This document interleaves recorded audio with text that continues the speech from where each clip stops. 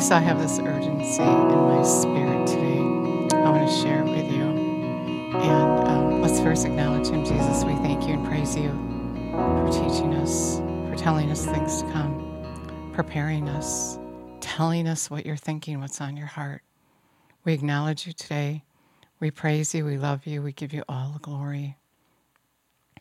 And so, I've been feeling like he's saying, the time is closer than you think. And although we know his time isn't like ours, he's giving us plenty of time to get ready, so we're going to have no excuse.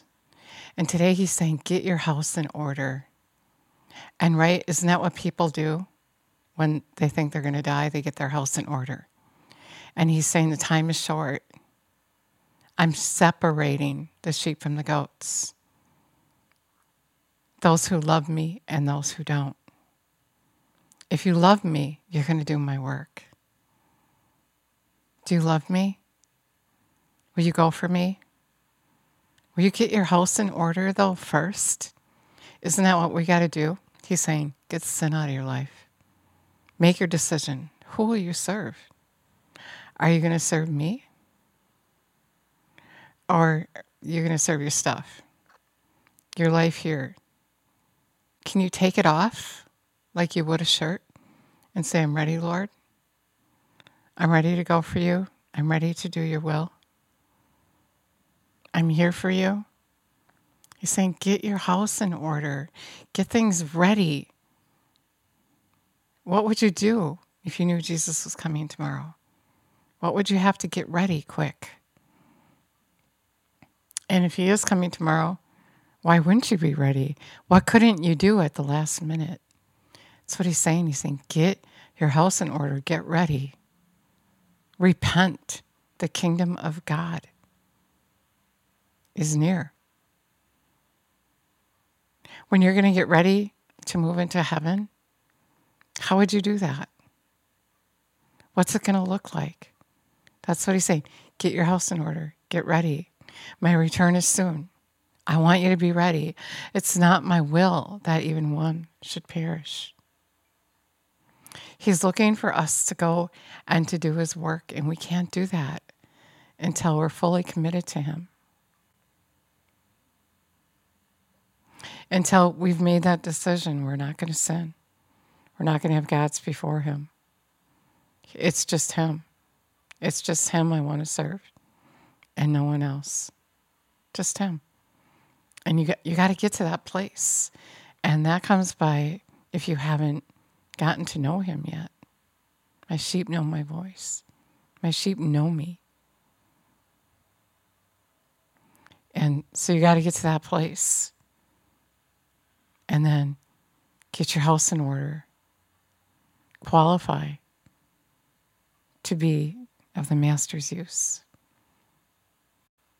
He wants to explode his power in you.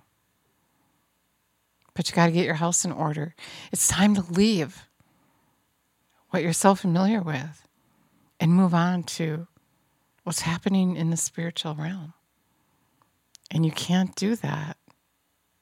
You can't do that unless you know him, unless you've spent that time to study him.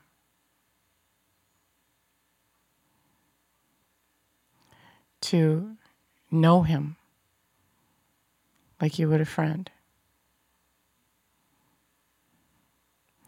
So he's saying that if you can't manage, and actually 1 Timothy 3:5 says that, if you can't manage your own family, how can you take care of what God has called you to do?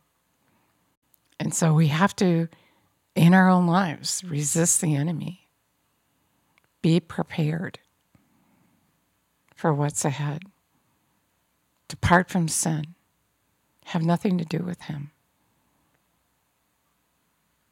That's what he's saying today. And he has this urgency about him that I can feel. Like, it's almost time.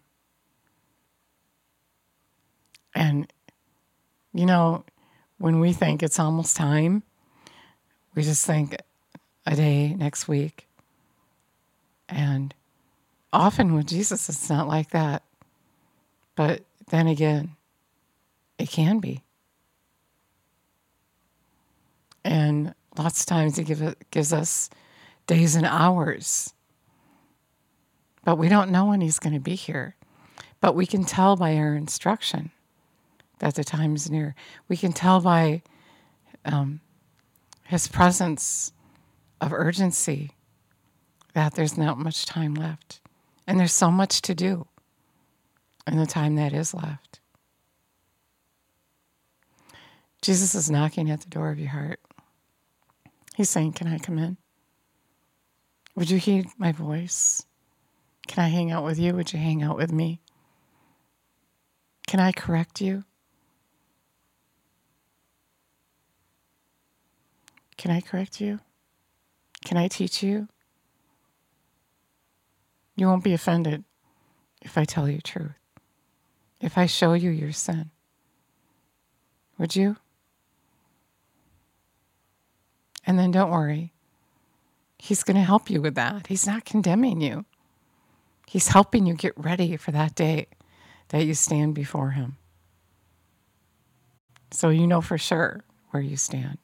You know he's not going to say, away from me, I never knew you. Because you let him correct you. Because you cared about his life.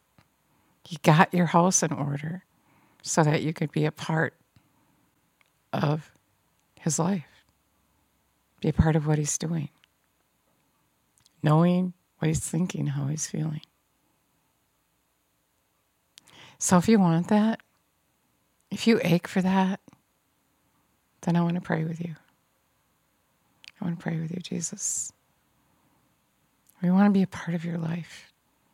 We're asking you to come, live on the inside of us.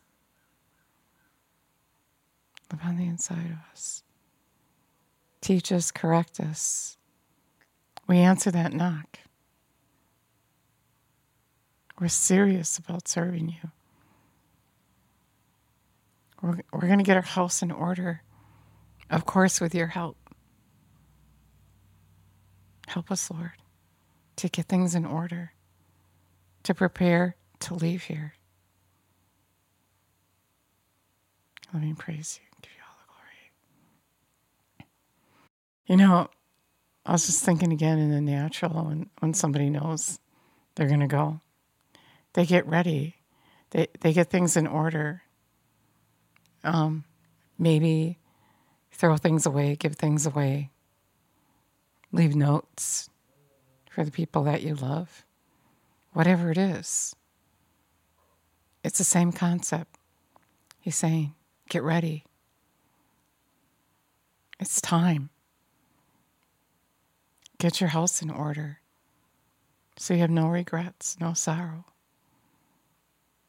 Know what you're doing. Be strong and courageous. Have faith that he's coming, and be ready. Thank you so much for listening today. God bless you.